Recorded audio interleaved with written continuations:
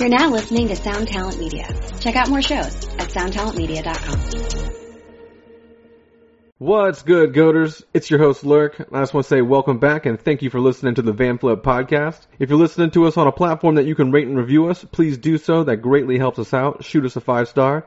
For all the up-to-date what's happening in the metal and hardcore scene, you can visit lambgoat.com. Keep up to date following our social media at Lambgoat on both Twitter and Instagram, and you can also find us on Facebook. If you want to watch all these podcasts on video format, you can subscribe to our YouTube channel. We have a lot of other content and some stuff over there that you can check out. Just search Lambgoat or the Van Flip Podcast and you'll find it. And if you dig what we're doing here at the Van Flip Podcast, go ahead and visit our Patreon page and become a Patreon supporter. For just $5 a month, your support helps the Van Flip grow and continue to improve in each episode. Plus, you get some pretty cool perks and swag that go along with it as well. On this episode of the Van Flip Podcast, we have Brendan Murphy, vocalist for both Counterparts and End.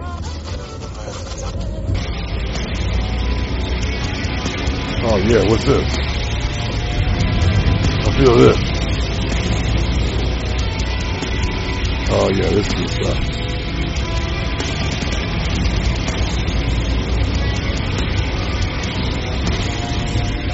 Oh no.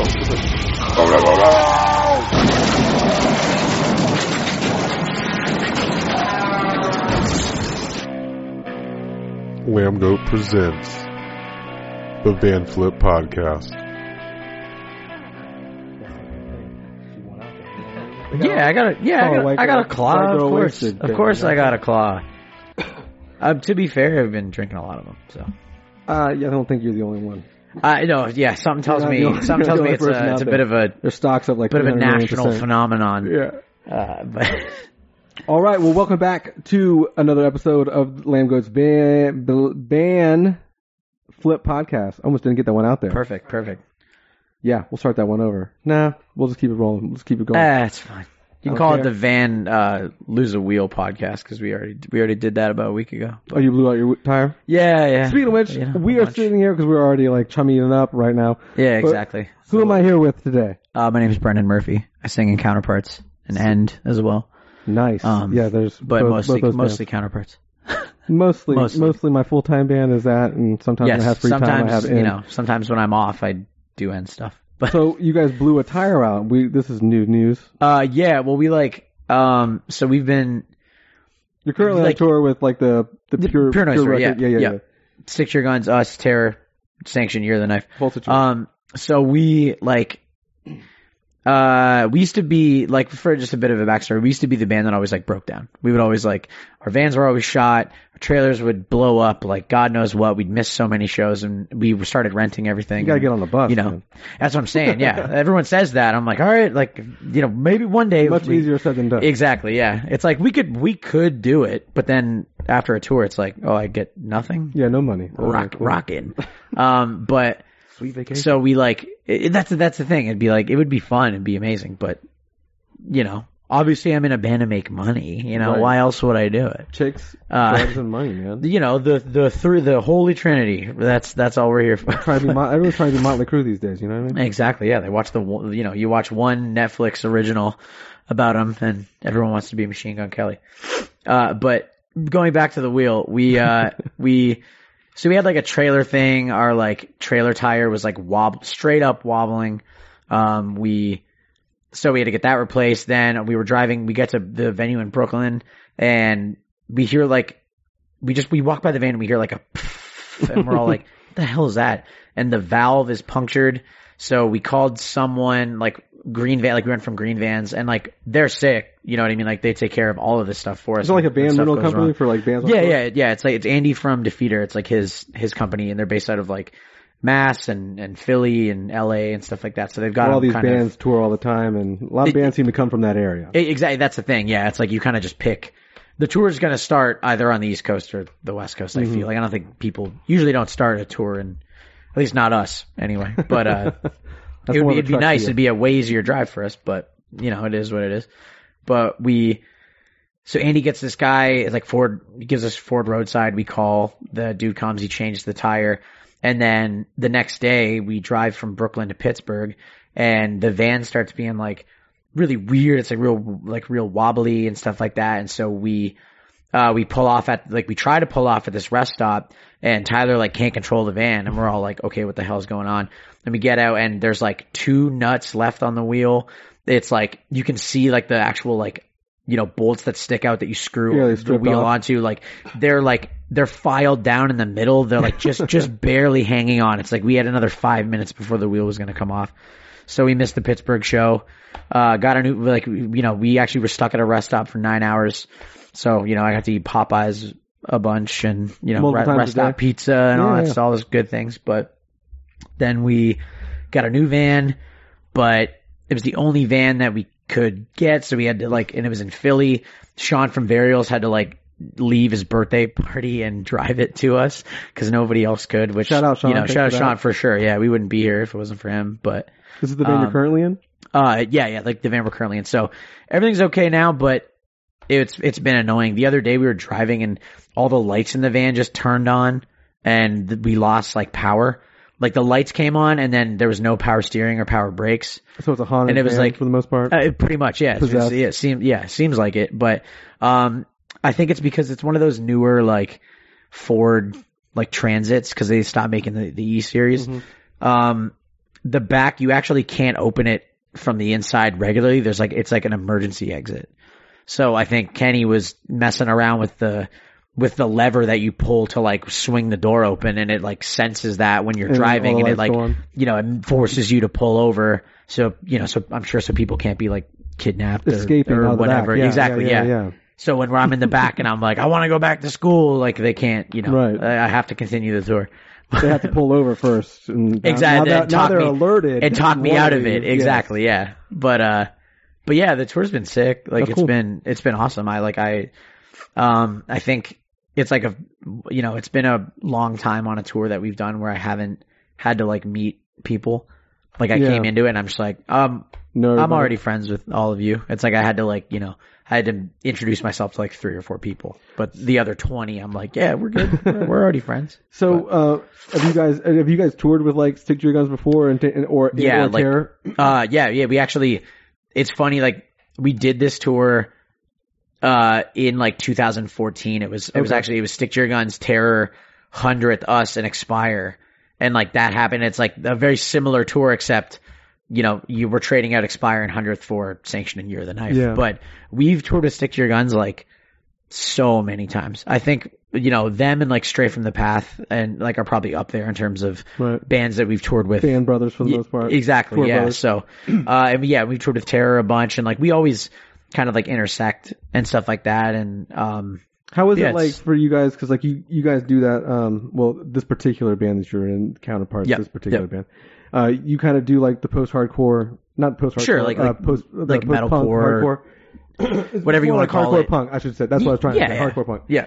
You got that vibe, but like you also play with like you're playing with newer type bands, I should say, like Stick to Your Guns and all this. Although they have been around for a bit, because I've been around as well. Definitely, yeah. I was gonna say like but you they've also been a play band with like older. Hardcore bands like Terror and stuff like that. Sure. How does that feel for you guys as like, because I know you grew up obviously fans of some of these bands too. Oh, of course, absolutely. As younger individuals. So what's that like for you guys to share the stage with like people who you look up to, whether it's like current age and older? It's awesome. I mean, like this tour is a perfect example of like, you know, I remember going to see Stick to Your Guns play like the Burlington Formac in, you know, 2000. I want to say like 7 maybe. It was like I don't remember the exact year, but I remember they played This Is More 3 times. So it was like it was, you know, that era of the band, but you know, and then Terror as well. Like, you know, obviously, like, you know, like we've toured with Terror and stuff like that, and like they kick ass. And then you also, so like Terror and Stick to Your Guns, like they've obviously been doing it for longer than we have, and the people in the bands too, like, you know, like we were talking earlier, like Josh has like Evergreen Terrace, and Chris is, you know, Walls of Jericho, and Scott's been in, you know, like Buried Alive and Despair and like all that, like Slugfest, like all that stuff. It's like, too, you know, there's so many, like those guys have been around for so much longer than us, but it's cool that when we do tours with them and stuff like that, it's like, you know, like we've done tours where, or like, you know, shows or whatever, where it's like there's like older bands and stuff, and it feels like they don't really, like, not that they don't want to get involved with the new, like, you know, the new era of metalcore and hardcore and stuff like that. But I feel like they're just kind of like past it. You know what I mean? Like they just get to a point where they're like, well, I'm like 45. Like It's different. I don't care. Like I have a kid and, you know, my kid might like it. Yeah. They're like, that's where they're at. But with, you know, and I totally understand that. Like I get that completely because, you know, there's even stuff like that we've been a band for like, you know, 10 years or something. And it's like, there's even stuff where I'm just like, oh man, there's like so many, like, wait, this is cool now. Like shit, I'm kind of detached, but it's awesome that they're like the opposite of that. Like, you know what I mean? Like Stick to Your Guns bringing out like younger bands that are starting to get traction. Like you have Sanction and You're the Knife and stuff like that. And it's, you know, it's the opposite of like and like not that it's a bad thing, but you understand what I'm saying. Like the older bands that are kind of like not detached, some but don't, they some just don't get it, I should say. Yeah, they're not like digging as deep as they would have 10, 15 years ago, which, and you know, and like I think Every Time I Die is another example of a band like Stick to Your Guns and Terror and stuff where they're like Census Fail to Silverstein. Like there's so many bands that have been around for so long that it's like they're at a point where they're like, I think are like, we're going to be the size that we are. Like, I think this is kind of our world now. This is where we're going to stay. And then they in turn use that to be like, okay, well now it's our job as like an older band to sort of like build up these younger bands and, you know, and like give these like good new bands sort of like their first breakout. Were you saying that's what you wish would happen, or you would want to happen, or no? That's what they do. Yeah, like I meant like, you know, bands like I was saying, like Stick to Your Guns and Terror, Every Time I Die, Silverstein, Census Fail. Like those are perfect examples of like all bands that we like are friends with, we went out with and stuff. And it's like because of a lot of those bands, like that's why we are even a band, because they had been, you know, they've been around for so long that it's like they stop. You know, they don't want to fall into that groove of like, yeah, well, whatever, just get whoever to be on the tour. Like, who cares? They want to like find new good bands to like give them an opportunity. Like, here you go, you know, like come out with us. Particular bands, I also think, like the ones you've named, and obviously the ones that are a little older too, they also kind of went through I said like glory days, because I feel like, you know, mid 2000s, early 2000s for like hardcore metalcore. I think was like those are the glory. Yeah, absolutely. That's when they definitely like everything just kind of blew up. Of course, yeah, totally. But they also lived, those particular bands, and not all bands did this, but lived through the lull. So they understand that they know the resurgence is also like super important. Do you ever find like bands that are like maybe old? So I feel like that's just a part of like, I feel like that was just a thing for the scene in general, like of course, unity, unified thing. You know, it all kind of from goes that time frame. But do you feel like older bands, like older, even in that, some like you were saying, like 45-ish, like sure, they don't take the time to do that? I think it's like, yeah, and it's not necessarily like, it's not even necessarily like an age thing. I just think that sometimes like bands, they get, you know, they get to a certain point where like it doesn't. Not that they don't care, and not that it's like bad. Like if you are in a giant band and you don't give a shit like who's supporting you or whatever, it's like I probably wouldn't either. You know, it's like I totally get it. Like it doesn't change anything for you personally, and I get that, and I understand completely why certain bands would do that. But I think that, you know, the bands that do sort of like that actually put in that like extra step, like they kind of, you know, they're sort of like solidifying their it's not like they're not like a timepiece, if that makes sense. Like they're sort of like, you know, leaving their footprint, being like Census Fail is a perfect example of like, you know, they have this like uncanny ability to figure out like who's going to blow up, and they bring them on tour like a month before they blow up. Like I remember, you know, they brought out like the Story So Far like opened their tour up, and then they're one of the biggest bands. Like they brought out, we did the tour with them and like Movements, you know, they were like, Movements is playing under us, and like I don't even think that would happen anymore. You know what I mean? Like the band's so big now, it's like they have that like uncanny ability to like just like I guess see the future in a way. You know what I mean? Pulse, so they say. Exactly, yeah. And we've always talked about that with like, you know, it's like Buddy, like he's just got it. You know what I mean? Like he just. Well, some people do have that like natural knack to like know like, hey, that's the shit. This is gonna blow up. Let's get like, you know, let's get him. Let's do this thing. Like, you know, I think everybody kind of went through that too when it was like even like Knock Loose and stuff like that. Like that was like Knock Loose like opened our headliner and they were already like in 2016 they're already like, you know, now. Like outdrawing us. And it's just like, they're literally, you know, they're massive now. And I'm like, they're one of the it bands it's like, right now, let's go, you know, and I feel like you either have, there's like two ways that you could go about it. Like you can either get frustrated and be like, well, we've been around longer. Like, why isn't our band blowing up? Or you can just be like, that kicks ass. Like, you know, not in the long like, run, it's beneficial for everyone because someone who may get into Knock Loose may get into Counterparts later on. Of course, absolutely. You know what I mean? And that's just grows the little brand, the hardcore metalcore brand.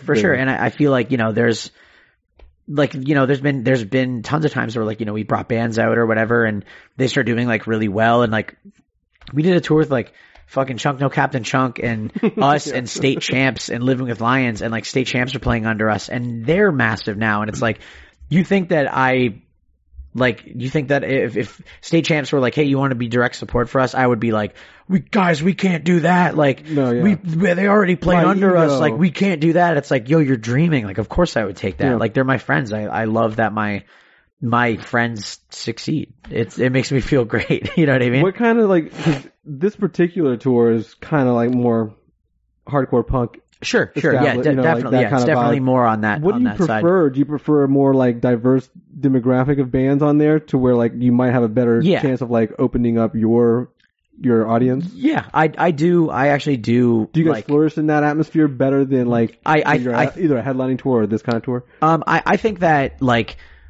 when cause we did like our headliner last year, we had like, you know, it was us, it was Being as an Ocean, Have Mercy, Varials, like, you know, like it was like none of the bands really sounded the same, I guess. Like I think like us and Being as an Ocean, if you know, we're in the same world, but I think sonically it's two different bands. But like that sort of is like, you know, when there is something for everybody, like all the mixed bill stuff, like I personally like going to a show. I prefer that because I can guarantee that I'm not going to hear, you know, the same band 4 or 5 times throughout the night. Like I love that, but also I think for our band as well, like we kind of thrive in that situation. Like that Census Fail tour we talked about, it was Census Fail, us, Movements, and Like Pacific. So it was like we were the only heavy band on that Chunk of Captain Chunk tour. Like same thing, like Chunk, us, State Champs, Living with Lions, like we're the only heavy band. It's good that you stick out like, a little bit.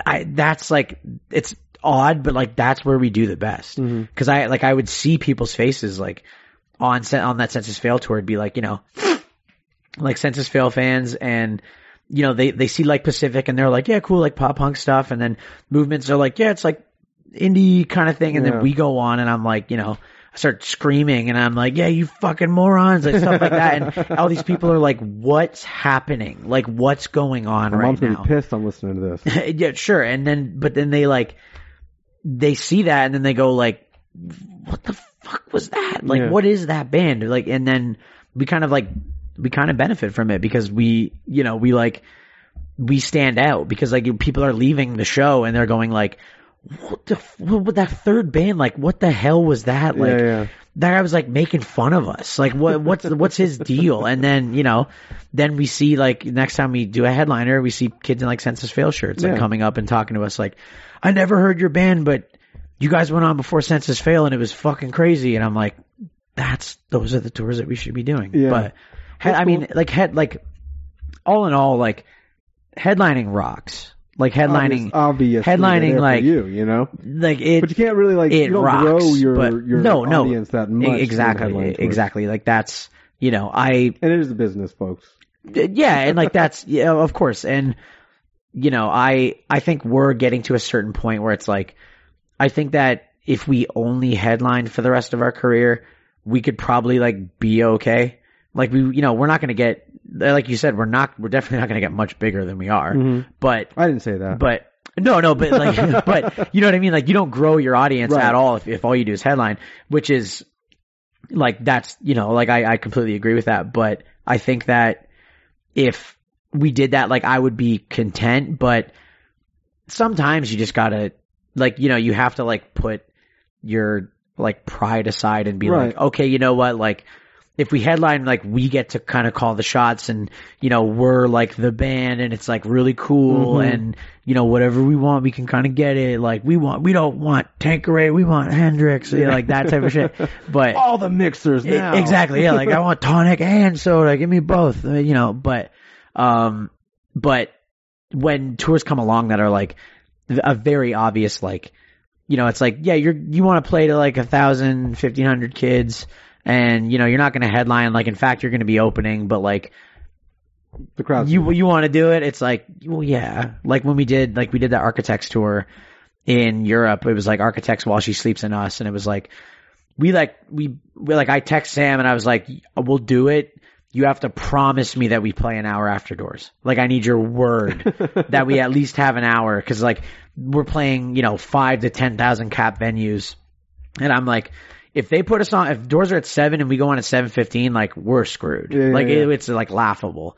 But he's like, yeah, you're good. It's in the contract. You're set. But, you know, even though it was like we were the opening band and like we were very obviously like the least amount of priority, you know, if someone's like, you want to play to 10,000 people in London, it's like, oh no.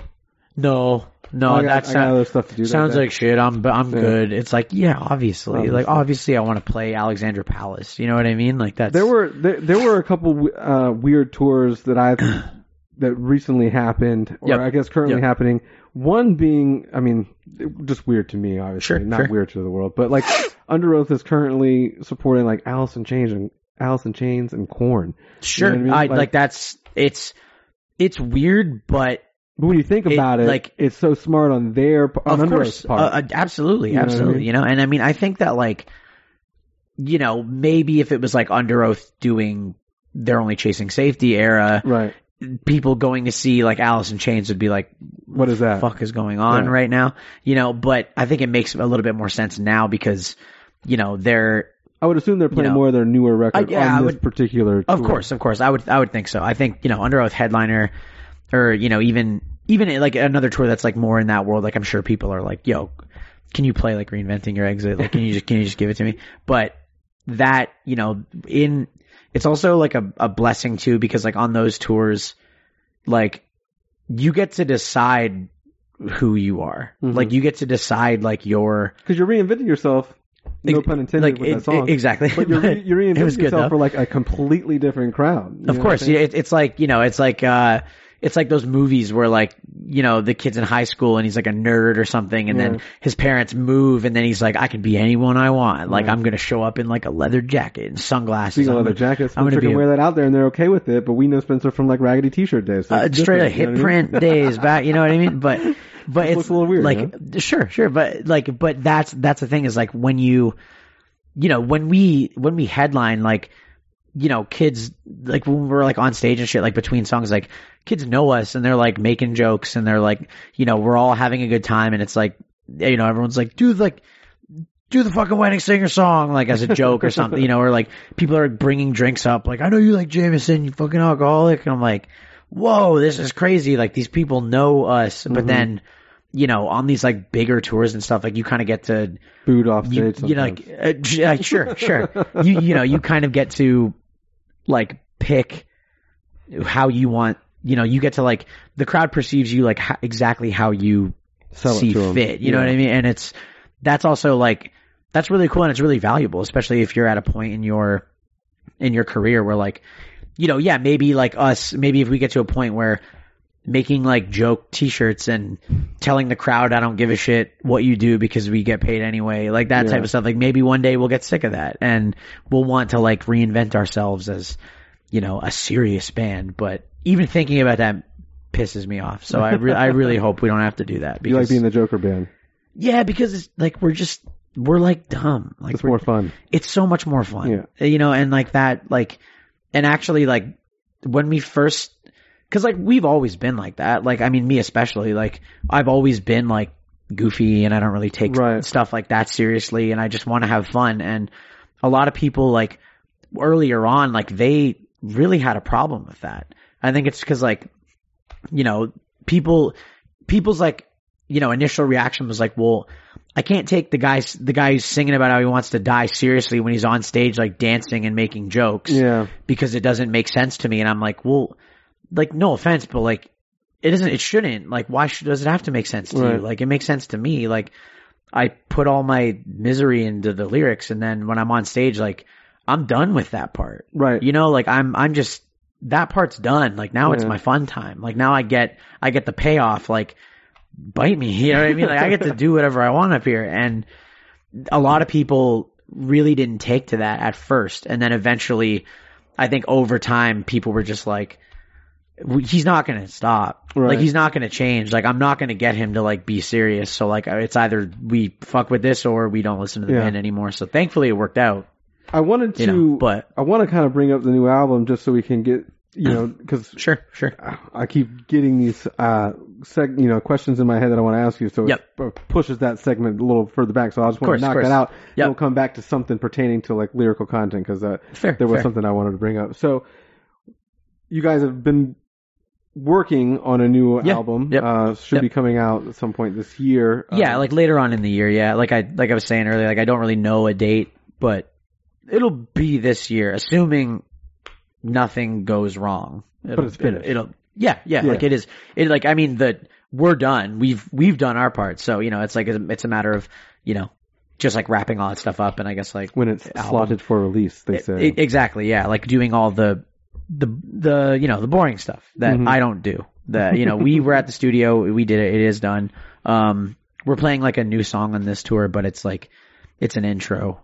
Like a lot of people are coming up being like, that new song rocks. I'm like, cool, but it's also like dun dun dun dun dun dun dun, and like teaser. That's it. You know, they're like, oh man, this new record's gonna be crazy. I'm like, you got that from like Chugs? Yeah. And one sentence. The lyrics are one sentence, but sure. I mean, I'll take that over people hearing that and being like, they lost it, garbage, garbage, they're done. You know, fuck them. But so is it like, how is it different than the previous albums have been, or is it just?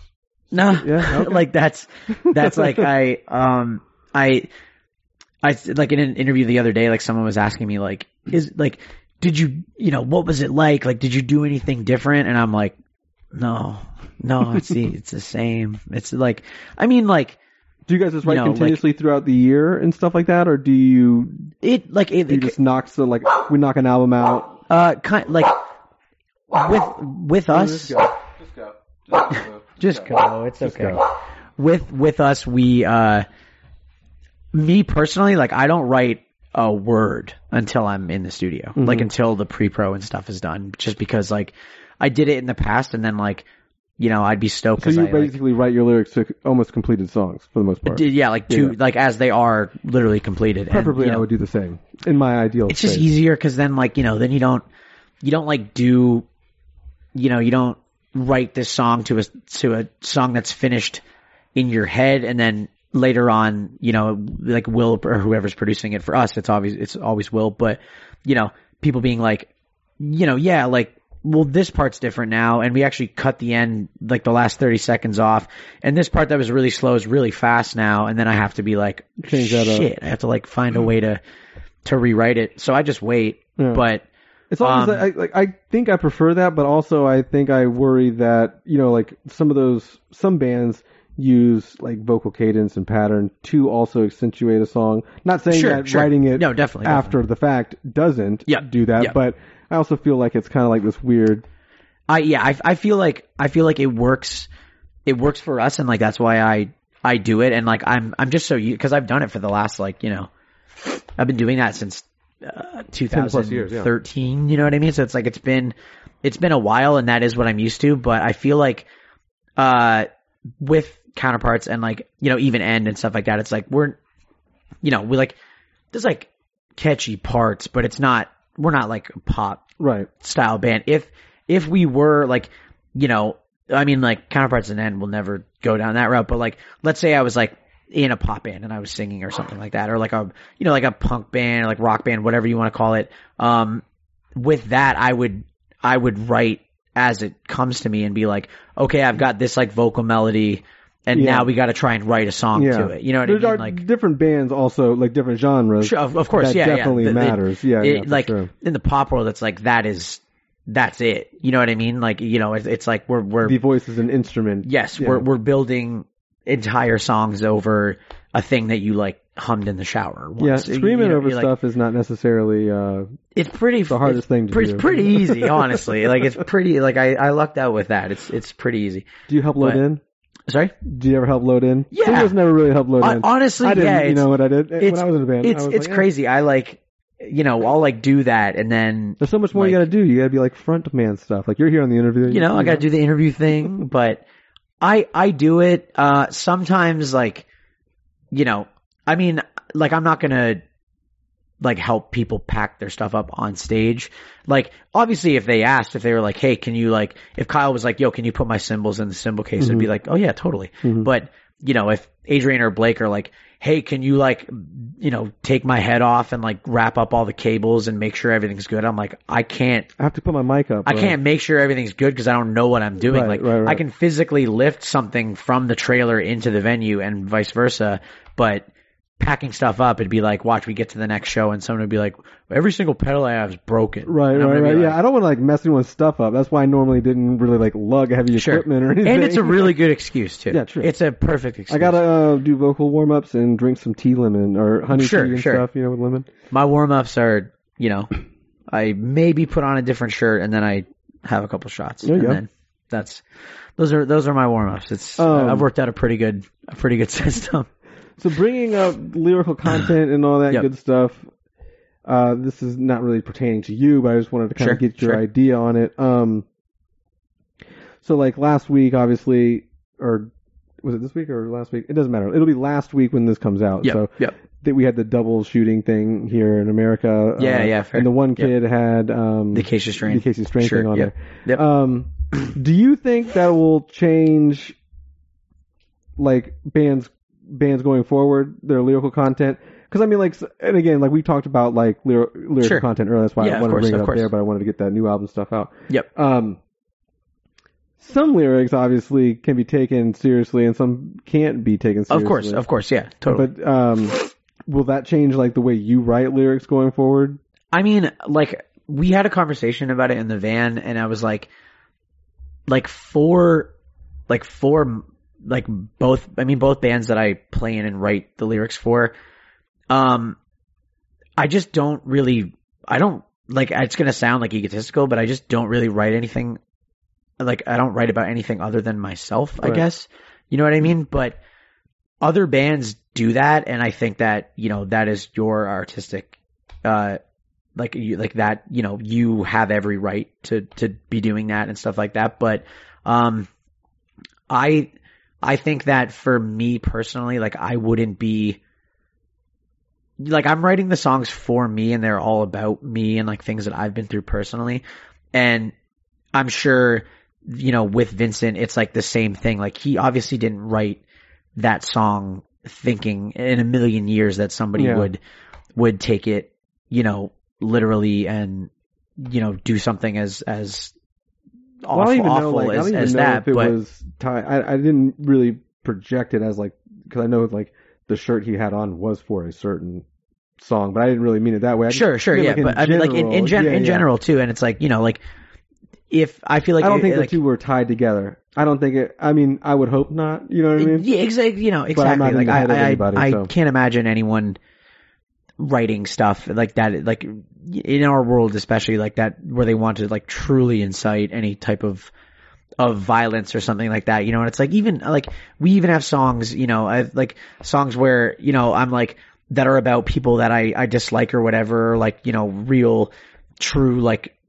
like people that have treated me like shit. And even then it's like, I go into detail, but it's like, obviously I don't want to like do any harm to anyone, you know what I mean? And like, I don't actually want those people to like die, you know what I mean? But I feel like there might be, you know, people might just be more like, not necessarily cautious, but they might be a little bit more careful when they are writing and stuff. And that's something you never really had to think about before, but you may have to start thinking about. Honestly, yeah, of course, yeah. And it's like I would have never in a million years thought about that, because like when I think about that stuff, I think about like, you know, going back to like Marilyn Manson and people like blaming him. Yeah, it used to be just kind of like weird for Columbine, shit like that. and it's like, you know, and then or more mainstream type.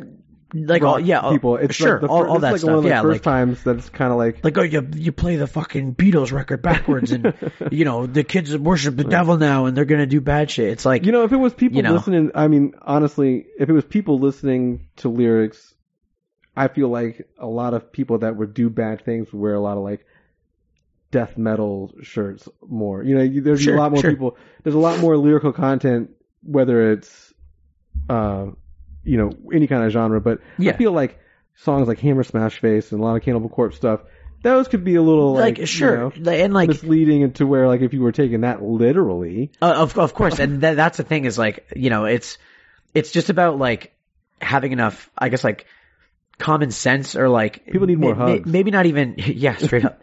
Maybe not even like common sense, but I mean like obviously if somebody has like a mental illness, maybe we're talking about something now. You're talking about something that no one wants to talk about. Sure. I could stop if you want. No, you don't have But to. you understand what I mean, right? Where it's like obviously anything can be swayed in a certain direction based off of like depending on who's listening to it. But like it's violent video games right now. Sure, yeah, like that's another thing too, where it's like, you know, like again going back to like the 90s and stuff like or 80s or whenever the hell it was, and it's like people being like, yeah, like Doom, like kids are gonna go crazy because they're playing Doom and stuff, and it's just like the amount of people that play Call of Duty and first-person shooter games in general on a regular day-to-day basis. Yeah, straight up. If that's the case, there would be so much more stuff going on. The world would be way worse off but I think that, you know, in terms of lyrics and stuff like that, like in the grand scheme of things, like I obviously like it's terrible, but like I feel bad for Vincent too. Honestly, him in a weird spot because like he's in the weird spot where like, you know, he's got fucking like news anchors telling like, you know, on the air being like the guy, like this mass shooter did it because he likes the acacia strain, and it's like imagine being like Vincent and being like, Vincent's gonna sit with like Nancy Grace or something like that. They're gonna have him on. You know, yeah, you know, like that. You know what I mean? It's like is that what it takes? Like is that where, you know, is that where it's like where it's at now, you know, like were we going to bring that stuff back and like actually be like, you know, you're going to have fucking Twisted Sister guy like yelling at Tipper Gore, like it's like, dude, it's one of those things, you know, like you were saying, like I think a lot of it I mean people just go crazy in general, but that's also like a mental health thing more so than like any kind of outside influence thing, but that's something that's not really talked about in this country, so you know, whatever. Yeah, I mean definitely. And it's speaking like of not from this country. Not from this country. We'll change the subject I'm absolutely not. Yeah, so you're from the Great White North. I am. Yes. How? You're from Ontario, and I kind of have connections with Quebec. We talked about that earlier. Of course, yeah. How was it? I never really went to any shows when I was up there. I've traveled back and forth many times, but like, sure. How is the scene in Canada as far as like that kind of like art, like that kind of genre? Like it was. Is touring in Canada better than touring in America for you guys, or is it just touring more people down here? Touring America is better than touring everywhere on Earth. Really? Well, I mean, for you like guys in particular, or do you have a consensus as a group of touring bands? For us, I mean, it's like I definitely have like, I mean, like I love touring in Japan. It's like that's my favorite. Cool for you. Exactly. Like that's my favorite place on Earth personally. But I mean, like, you know, from a I guess like a business standpoint, it's not great. Like we pretty much, like we go there and there's a guy, Koba, he plays in that band Loyal to the Grave. Mm-hmm. We kind of just like I just message him on Instagram and I go like, Koba, we want to come back. And he's like, okay, like let me know how much your flights are and I'll just pay for that. And then it's like, okay. So we go into it and we don't make any money. Right. Like it does nothing for the business aspect, but I'm like, yo, free trip to Japan. Like, yeah. So like it's your number one spot? Sick. You like Japan a lot? Yeah, I would say that's probably my number one. I mean, like Australia is the same. The only difference is Australia, the Australian dollar and Canadian dollar, are on par and everything's really expensive there. So sometimes we go and we we make a, selling like $30 t-shirts is kind of fucking tight. Yeah, there you go. But we never do that here, obviously. But yeah, like, touring, like Canada's music scene is, years ago it was better. I'll say like like we were talking about like the early 2000s, right. like that era, like when, Hamilton, I mean, I can only speak from, at that point, I think I was in the 8th grade, so I didn't really travel, obviously, but 2004-ish, it was like, we had a venue called the Underground in Hamilton, and it was like, that was, some of the biggest, crazy bands would have played there, like in Hamilton. And now, given the lack of like venues for that size, and I think just like promoters and kids in general that are going to shows, like My Chemical Romance played the Underground. Like, I saw like Converge and Dillinger play the Underground. You know what I mean? Like in Hamilton. And now it's like, if there's a show in Hamilton, like it's like probably us. Yeah. You know what I mean? And it's like obviously there's other bands, and it's like, your neighborhood friends are back. Of course, yeah. It's like cool. Yeah, like I'll make the 10-minute drive from my parents' house to the venue, and it'll be good. All my friends will come. But in Canada, like as a country, it's like there's not really many places to like play now. Like back in the day, you could do like a full month-long Canadian tour, and now I think it's like you can, but it's not going to be like cool. That's kind of crazy. I mean, like, because I know 10 shows will rock, and then the other 20 will be misery. Well, there's not a lot of people up there. Exactly. I mean? Yeah, that's what people don't understand too. I think a lot of back in the day when you like 20 million or something. I don't the whole country. I'm not even sure. Honestly, I wish I. I'm gonna ballpark it. Wish I would have looked that one up before this, because I look like a bad Canadian. I might get It might not let me back in. We got someone looking it up. When I try to go it's home. Probably, I think the last time I saw it might have been like 15 mil at some point, but I'm just kind of like ballparking. Sure. But yeah, that would definitely and lend a reasoning as to why that doesn't work out. Exactly. And you only have like 10 major cities up there. The drives are like, they're so, I mean, like when you get to like Southern Ontario, like the drives are very... 37 million. Okay, cool. Okay, well, we were a little off. Yeah, a little Maybe bit off. half. But I'm glad that I know that now. Yeah. That's good. Yeah, I hope I don't get a lot of people left called up for that one. Elected, you know what I mean? So Sure. A lot of people bounced. But like, like when the drives are like not only long too, they're like actually kind of dangerous. Yeah, super. Depending on what time of year you're traveling. Absolutely. It's like, if you're going in the summer, it's like, okay, maybe I'll like hit a fucking moose and die, or you drive in the winter and you're like, oh, there's a blizzard and we're gonna flip. Like, we're like gonna van flip podcast off the fucking road. 40 miles an hour on black ice. You have to just like cruise down the highway so slow. Straight up. Yeah. And it's like, and I think that, when you, now, like, and a lot of people get like upset, like when we'll post a thing and people are like, you're from Canada, like, you're not gonna come play like Fredericton. And I'm like, would anyone go? Yeah. Would anyone go? I know you and your boys are big fans, but like, is that about it? Yeah, and it's like, when watching, then we would go and do that, and then they'd be like, well, not tonight, I have an exam. Yeah. I'm not going. And it's like, well... Hey, at one point we were doing that, you know what I'm saying? At one point we were playing those shows. We could play those shows. Exactly, and we did. We really did, like we used to play Halifax, like back in the day. Like there was a venue in Halifax called the Pavilion that we would go to all the time. Or we were good friends with this band, Cypher Sonizer from Halifax, and like we would always like we would do tours with them in Canada where it would either start in Halifax and come out to Toronto and then back, or it would be the other way around. And it'd be in Halifax and we'd play.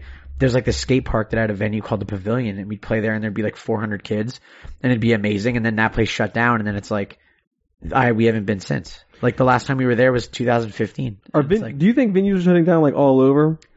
Not just Canada. I mean, like, do you find like the availability of venues in? Yeah, I mean, I think it depends on the city, but there's been a number of cities that. And would that have to do with like festivals? Would that have a bad negative effect on that? I'm not sure. I mean, I guess it would depend. Like if if the festival is like. If like we were talking about like Riot Fest, like if they did if Riot Fest it was Chicago, right? Mm-hmm. So it's like, yeah, like if a couple of different places, but yeah, we were sure, but yeah, mainly Chicago. But it's like, I guess if Riot Fest popped up and then all these venues closed down, because of that, or or it was like. Well, I shouldn't say like Chicago's a harder, but that's thing. the thing. It's a bigger like, city. You know yeah, what I mean? Chicago. It's like there's no fucking shortage of venues in major cities where a lot of the festivals are. But because I wonder how that affects, because it does affect touring for bands in general. For sure. Festivals too. Totally, yeah. And with the course. growth of festivals being like the thing right now, and even just a thing like. There's too many fucking bands. You know what I mean? Like there's the internet is like super, made that. Of course, it's like there's for better or worse a thing. There's so many bands out right now, and it's like even like back like when Warped. Like I mean, I know they just came back for like the 3 shows or whatever, but I remember like before we got a Warped offer, we were like, well, it's summer, like let's just go and do a headliner in the summer, and like. Managers and booking agents being like, you can't go on tour when Warp's happening. Are you nuts? Like, no one's going to go to your show. And I'm like, no one would spend $10 to see us during Warped. Like, everyone loves to go outside and get fucking heat stroke and, like that stuff. I'm like, okay, sure, whatever. But I mean, that used to be like the only thing. Straight up. Yeah, like, at least for this kind of and that stuff. and that was it. But, I don't know. It's like, I think that, I think that as people get older and stuff like that, like, I mean, it's no surprise, like people come and go out of, out of people like get the kids, heavy, people like go out of stuff. Of course. And then, like I have friends where I'm like, yo, we're playing a show tomorrow. Like you live 10 minutes away. You come in, like I'll throw you on guest list. And they're like, on a Wednesday? Bro, and I got work tomorrow. And I'm like, oh fuck, my bad. Like, shit. How could I, how dare I even offer? But as like, like and like we talked about, like it comes in waves and stuff. Like, early 2000s Hamilton was great. It was fucking incredible. We had crazy bands like, and like bands were coming through, and then the local scene was great, and then. Like oddly enough, right as we start doing stuff, it just like takes a fucking nosedive, and suddenly there's like nowhere to go in Hamilton anymore, and it's like, well, whatever. We'll. Did you guys have the housing crisis problem too? Because that's around the same time, I would assume. I'm not entirely sure of. I mean, it would have something to do with it. It would make sense. Sure, right? Yeah. It's weird how like that shit would tie into your everyday life. It literally does. Yeah, it does. Like that stuff does affect. It's crazy. Even, especially the older you get, more things like that do affect your. Of course, yeah. Even stuff like, you never think like fucking going on tour and being like, yeah, like there was a fucking stuff as simple as like kids being in school. You know what I mean? Right. Like playing a college town, and you're like, yeah, it's a summer. Fucking rock on. It's going to be a killer show tonight. And no one's there, and you're like. Oh, damn it. Like, I didn't even think about this. Like, this is crazy. You know what I mean? But it fucking happens. Mm-hmm. It's wild. But, I think it will come full circle, and everything does kind of like go in waves and stuff. And, even like music, like genres have their heyday, and then they go away for a minute, and then they come right back. And it's like, everything is, it's constantly turning, and, the gears are always moving. So it's like, It really is just kind of dependent on what's going on. Yeah. And you'll see a lot of those like early 90s bands, like early 90s hardcore bands, right, are starting to come back and play like reunions. Yeah, sure, yeah. Totally, yeah, of course. I always wondered like why they didn't earlier. You know what I mean? Like I understand that they're probably doing jobs and stuff like that, but the demand probably was always there. I feel like the demand was definitely always there. Not for every band, I should say, but like for certain bands that like bigger bigger bands and like the like Bane's going back on tour. Sorry, Bane. Oh yeah, sure, yeah. Like, you know what I mean? Like they're like, we just did like they weren't really that gone that long though. No. I mean, like Alexis on Fire too. Like they, they're back. Yeah, like, the City Color's too big, man. Too much shit going on. They're doing their thing, and it's like. I really wish they would tour. So when you go back home, go by Dallas's house, wherever you can find them. Knock on the and tell them Alexis on Fire or City and Color. Which one? Yeah. It's only one or the other. You can only make songs with Pink doing City and Color. Yeah, sure. I understand it, but maybe have fair. I would say have Pink on an Alexis song, but please don't. Yeah, maybe that'd be a little weird, but. I wish they would tour, but you know what? But and like that's the thing. It's like it makes sense, and I in my mind, I'm like, yo, if they toured, they'd be like fucking millionaires. Killing Like, it'd be amazing. But then George wants to be a fireman though, so sure, like, you know, but then that's the thing. Like, they're all doing the family thing, and they've all got their shit going on, and I'm like, yeah, like I get that. yeah, there wasn't like, a knock. I was just saying he is a fireman. He's been a fireman for the last couple of years. Yeah, that's what I'm saying. Yeah, so it's like, you know, in my mind, because I play in a band still, like the idea of breaking up and coming back, I'm just like, well, yeah, if we come back, like we're doing the whole fucking thing. But then it's like, you know, but then like what do? You go tell your job like, hey, I'm going to be gone for like 3 months. Right. But then when I'm back, I want to come back to this. You know, when I'm back on Monday, the first Monday I'm back, like I'll be ready to, it's weird. to like work. it's like kind they'd of be like, you're out of your fucking mind. Like pick one or the other. And it's not an easy decision. It kind of goes either way. Like we were talking, like you either are one of those bands like, you know, Stick to Your Guns, Every Time I Die or whatever that just kind of like push through the whole 20 year, 20 plus year thing. You hit it and you're like, it's not, we're here. We're always going to be here, you know? Or you just kind of hang it up for, you know, a couple of years, 10 years or so like that. And then next thing you know, you come back and you're bigger than ever. Sure. It's like crazy how that works. Yeah. It's like I was at like the Have Heart show in Worcester. Yeah, you know what I mean? Like the perfect example. It's like, you know, like going and fucking like, and like going out pretty much on top when they were, you know, they went out at the perfect time. And then it's like, you know, like it's Have Heart, it's a hardcore band, you know, and it's crazy to see it at that size too. You know what I mean? The shows. Yeah, literally, like I was at the outdoor one, and I'm just like, there's 9,000 people here to see Have Heart. Like this is fucking insane. Like it was like, I think it was like actually the biggest hardcore show technically ever. Mm-hmm. And I'm like, that's nuts. Like I can't believe that, but it's sick, you know. And it's like, but then again, you know, I'm sure everyone in the world is telling them like, fucking, just do a tour, man. Like just go and do a tour, and then you know. I mean, you could do it. I think it's got to be a crazy feeling, like to not do something for so long. Of course, then and come then back to come and back be is like crazy. I have to load. Like I have to. Like what the fuck? I have to drive. Well, yeah, and then tolls are like $30. They're not $3 anymore. What size venue are they going to be playing on tour? You know what I mean? Are they playing arenas, or are they playing like bigger rooms, or are they playing clubs,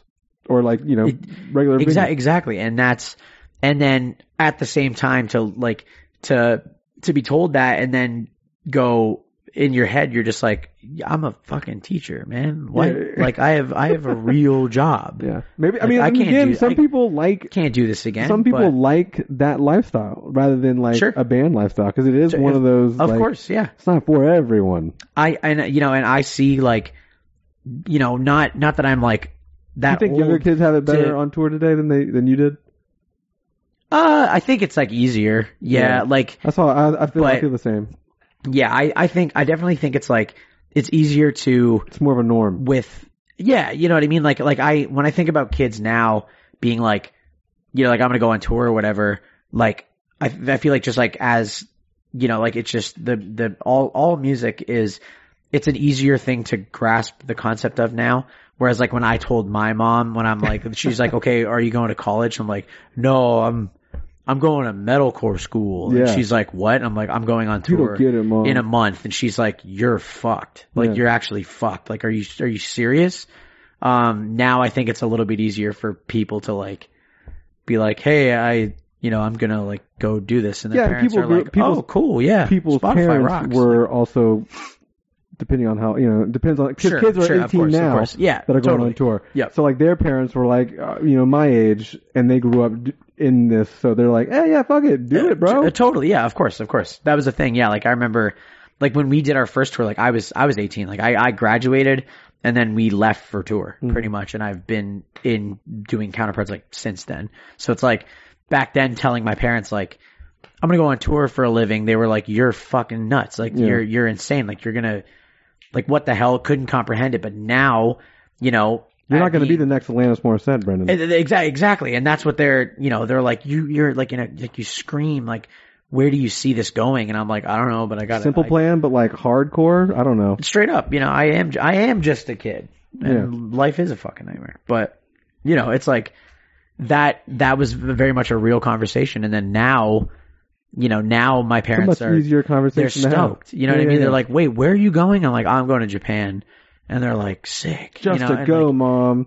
just to Yeah, go. like we're going for nothing. We don't even fucking care. We're just going for the fun of it. And now my parents are like, you know, like I'm like the conversation with their friends are like, well, my fucking moron son wants to scream in a band like when I'm 18, and now they're like, but see, now it's their the friends, opposite. Now their they're friends are like, my son hates his job down at whatever. Exactly, and now they're going like, my kid's in fucking Europe, playing at festivals and stuff. Like my mom, her favorite band's like Guns N' Roses. So like we played Heavy Montreal a couple days ago, like the same day as Slash, and she's like telling her friends like, my fucking kid's playing the same day as Slash. Like this is sick. And I'm like, yeah, well, remember when you called me like a dumbass for trying to play music for a living? Now, Mom. But yeah, straight up. But I think once I stopped like asking her for money to buy clothes and shoes and food, she was just like, oh, I guess he's doing okay. Yeah. I guess he can buy his own Vans now or Converse or whatever. He's like, fuck yeah, I don't, he doesn't bug me for $60 every couple months anymore. This is good. Yeah. But well, that's cool. I was fucking thinking of something. Then we got onto another thing. Yeah, we get into the jokes. I'm sorry. It's cool. I do that. It's cool. Now I'm just trying to like skip it through. Just power through it. Is what it is. Sometimes you forget. Was it about Alexa on Fire? I mean, I didn't want to bring them up again, but we can talk about them. You love them. I do. Well, I was literally just thinking because like we talked earlier about your name. Yeah, of course. Yeah, thing. Yeah, that is. So that's kind of cool. But that is where we got the name. Yeah. So like, did you grow up big fans of those guys? Were they part of your musical influences? Definitely. Yeah, they were. Like, the first record, that was such a crazy thing because I remember seeing it on like Much Music and stuff, and that's probably one of the first things I ever heard with like screaming in it. Yeah, you know what I mean?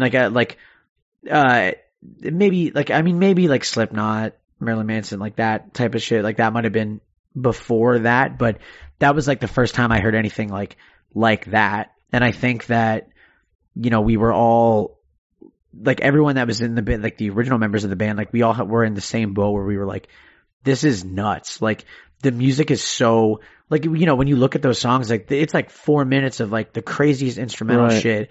And then he starts screaming. It's like, like Polaroids of Polar Bears and Pulmonary Archery and 44 Caliber Love Letter. Like, all those songs. And it's like the instrumental stuff. It's like, it's beautiful. And you'd like be in the car, like listening to it with your parents. And you got like, all of a sudden that screaming comes on. They're like, what the fuck? And then, then they start hearing the screaming and they're like, what? Yeah. Like, what the hell happened? But, that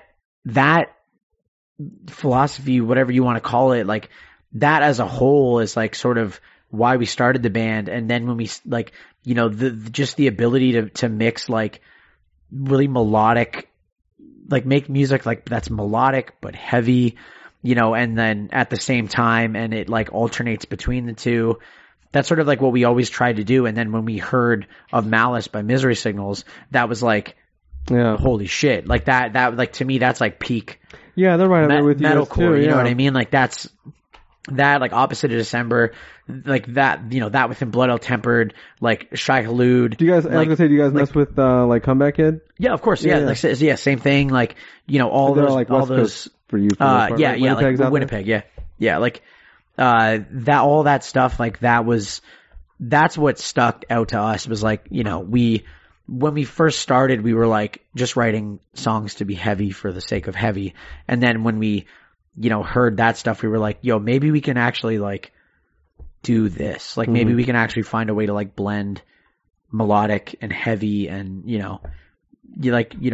interesting, like difficult yet catchy, like that type of stuff. And I think that's why we're still doing it, is because it's like, it is a challenge more or less. Like every time we go into the studio, it's like, it is challenging to not change too much, but at the same time, like we said, when you're like, is there anything different? And I'm like, the same thing over and fuck no, God no. It's like, it's difficult, but we, at this point, like we've been a band for so long, and it's like, I think I get who we are now. You know what I mean? Like, whereas the first couple records, it's like, we're sort of, we're like throwing shit at the wall and seeing what sticks. And it's like, we're sort of like figuring ourselves out, both like in terms of music, but also like being kids, like being like 18 years old and doing Prophets. And then, the change between that and Hell and Home and stuff like that. It's like, there's like a good like 4 or 5 year difference there.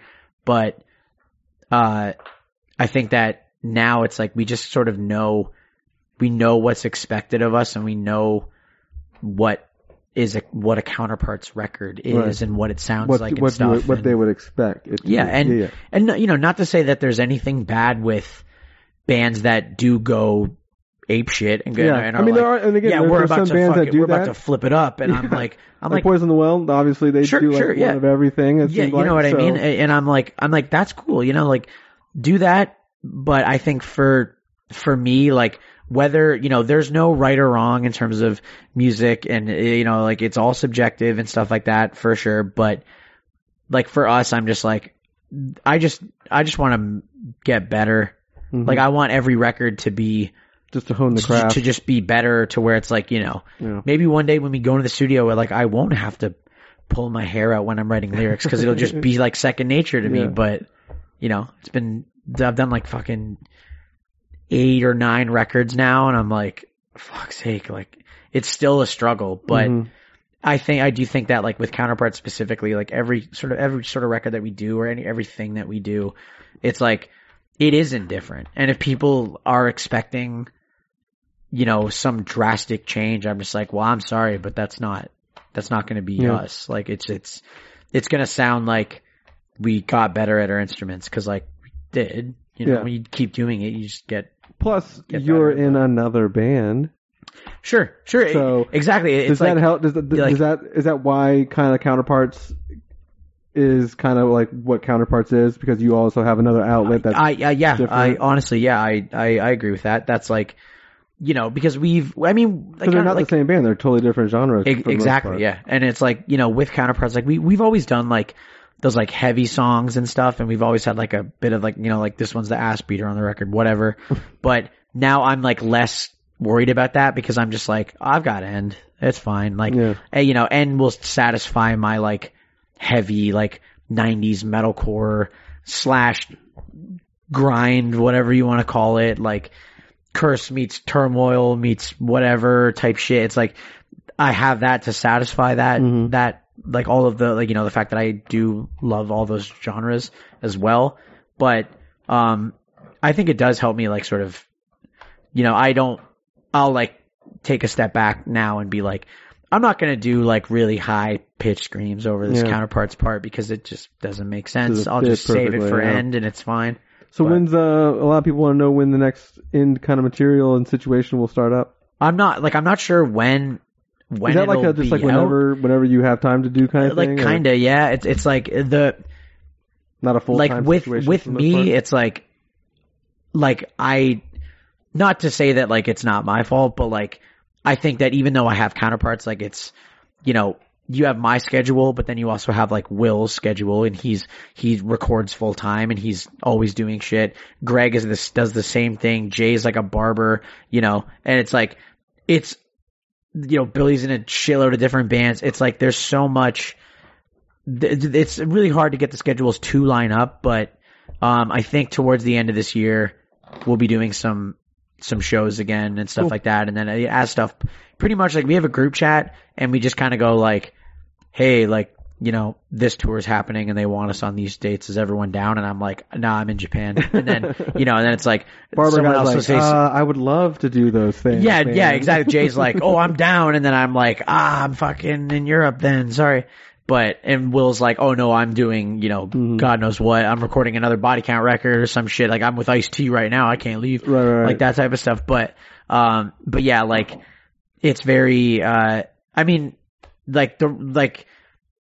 Lamb Goat, you guys, after the private room tour that we did, like you guys did post like when I posted that like thing of me like this or whatever, and it was like, yeah, like End in the studio, like it's done. Not done. I don't know if it's done like being mixed and mastered and all of that stuff, but the tracking for the new End record is done. Cool. So but then again, like it is, there is no deadline. It's a side project. Like, there's not some label being like, well, we need the fucking masters by next week. He's just like, no, he works on it whenever he has free like time. When we were doing the Counterparts record, like, he'd be like, do you have anything to record today? And I'm like, no. I gotta go write it. And he's like, okay, I'm just gonna try and mix the end record then. And it's like, you know what I mean? So it's like he's sitting in a chair getting yelled at by me all fucking day, and then he has to, then I leave the room and then he's still being yelled at me. Yeah, all like there's like all day. I'm like, I feel so bad for him, but. Well, that kind of wraps it up because I had to pee like a racehorse. Let's go. So if you have anything else that you want to like kind of sign off on, or if you want to like, you know, shout out any other band that you're kind of listening to that we should check out. Lou Bega put out a song with Scatman in it, like Scatman John. Yeah. Rest in peace. It's called Scatman and Hatman. That's what I listened to. Did you fuck with the Sting and the Shaggy? No. No, I listened to a bit of it. It was kind of weird.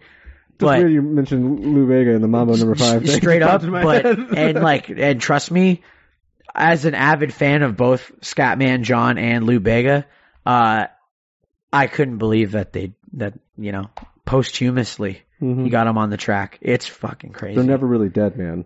Tupac's been on a lot of rap records after. Straight up, that's true. And I mean, Scatman lives in all of us.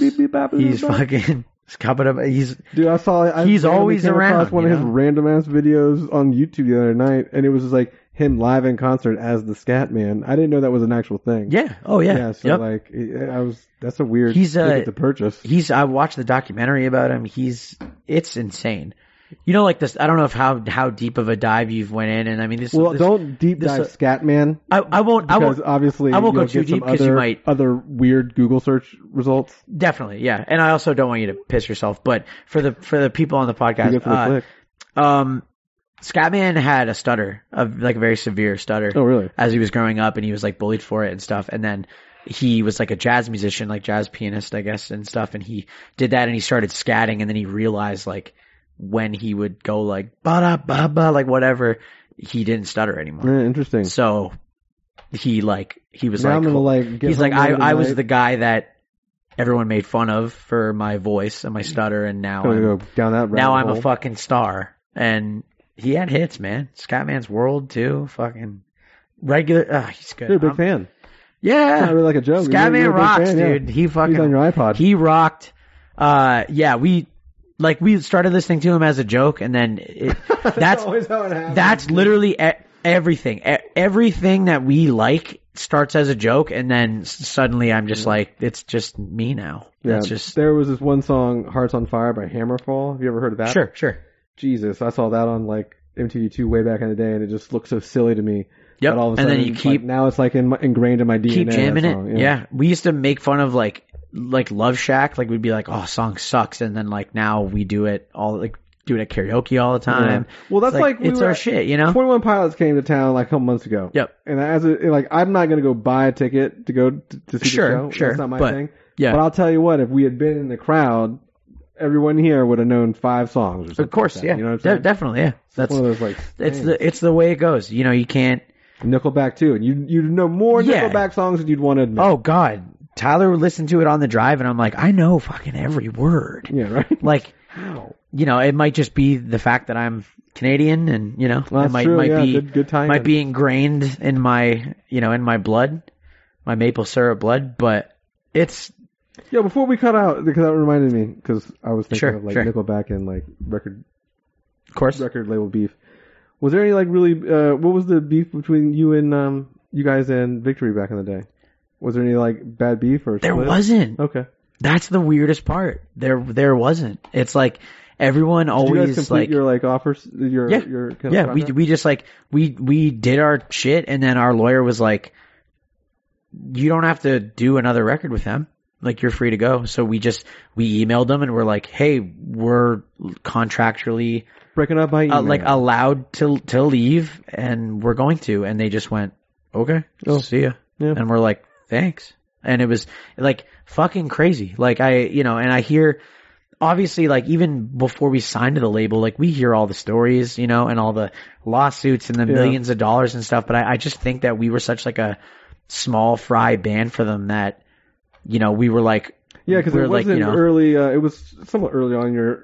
Yeah, I'm sure exactly. It was charted. It was too with them. It would have been sure. It would have been they would have tried to dig into it a little bit harder. But you did that with was it Pure Noise then? Or I know it's like a little off print when you charted was it through because you had 2 albums that charted on Billboard. It was, I think. Or 2 or 3. I think, the last 3. So it was like Hell and Home was on Victory. That charted. Tragedy charted. That was Pure Noise. And then You're Not You as well. Yeah. Like those 3. But yeah, the first 2, they were like, the first record was only ever released in Canada. The second record was on Victory, but it was like, you know, our like breakthrough was 2013. So yeah, like, you know, and even then, like, even Hell and Home, like, even though it did well, it was like we were a small band back then. I mean, like, we're not that fucking big now, you know, anyway, but whatever. But like, yeah, you hear so many crazy fucking stories. Yeah, you always have to involving ask. so much money, and that's the thing. And everybody always asks her, like, "Yo, like, is it fucking true? Like, is it crazy?" And I'm like, I think like that, but like bands still sign. So it's like, sure, why? Of course, you know what I mean? yeah. So Honestly, like, why would they if it was like a shit label? And to be fair, like, they were the only label that wanted us.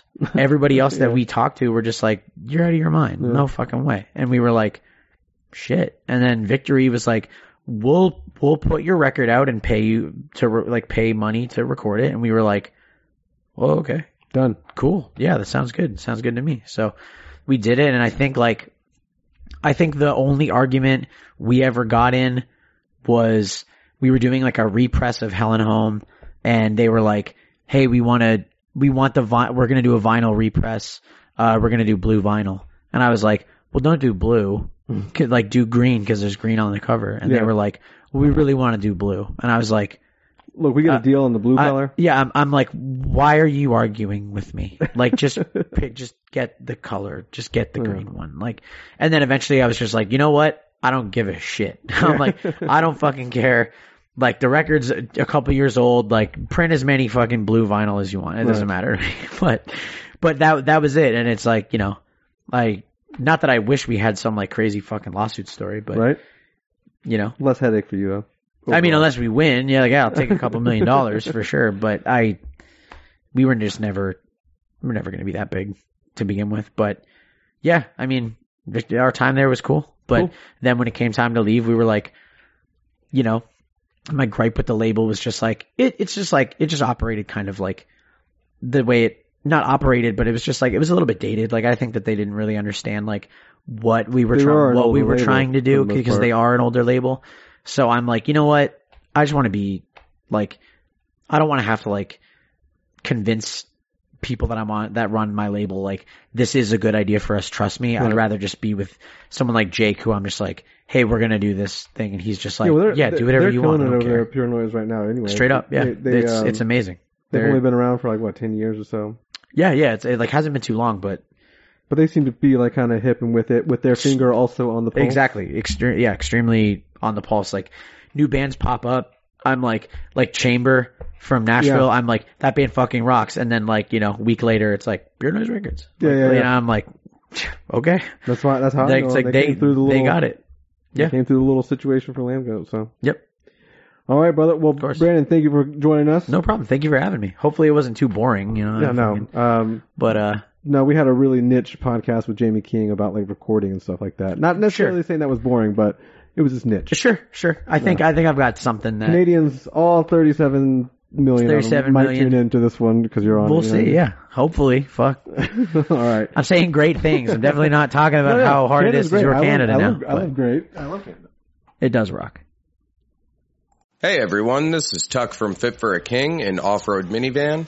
Every week I bring you fun interviews alongside your favorite metalcore entertainers with my new podcast, Get Tucked. Join me every Monday with bands like Counterparts, Crystal Lake, like Moths to Flames, and many more. We play unsigned and undiscovered bands, deep dive into each artist's history, and of course provide the greatest breakdowns in current metalcore. Tune in to Get Tucked every Monday, out now through Sound Talent Media.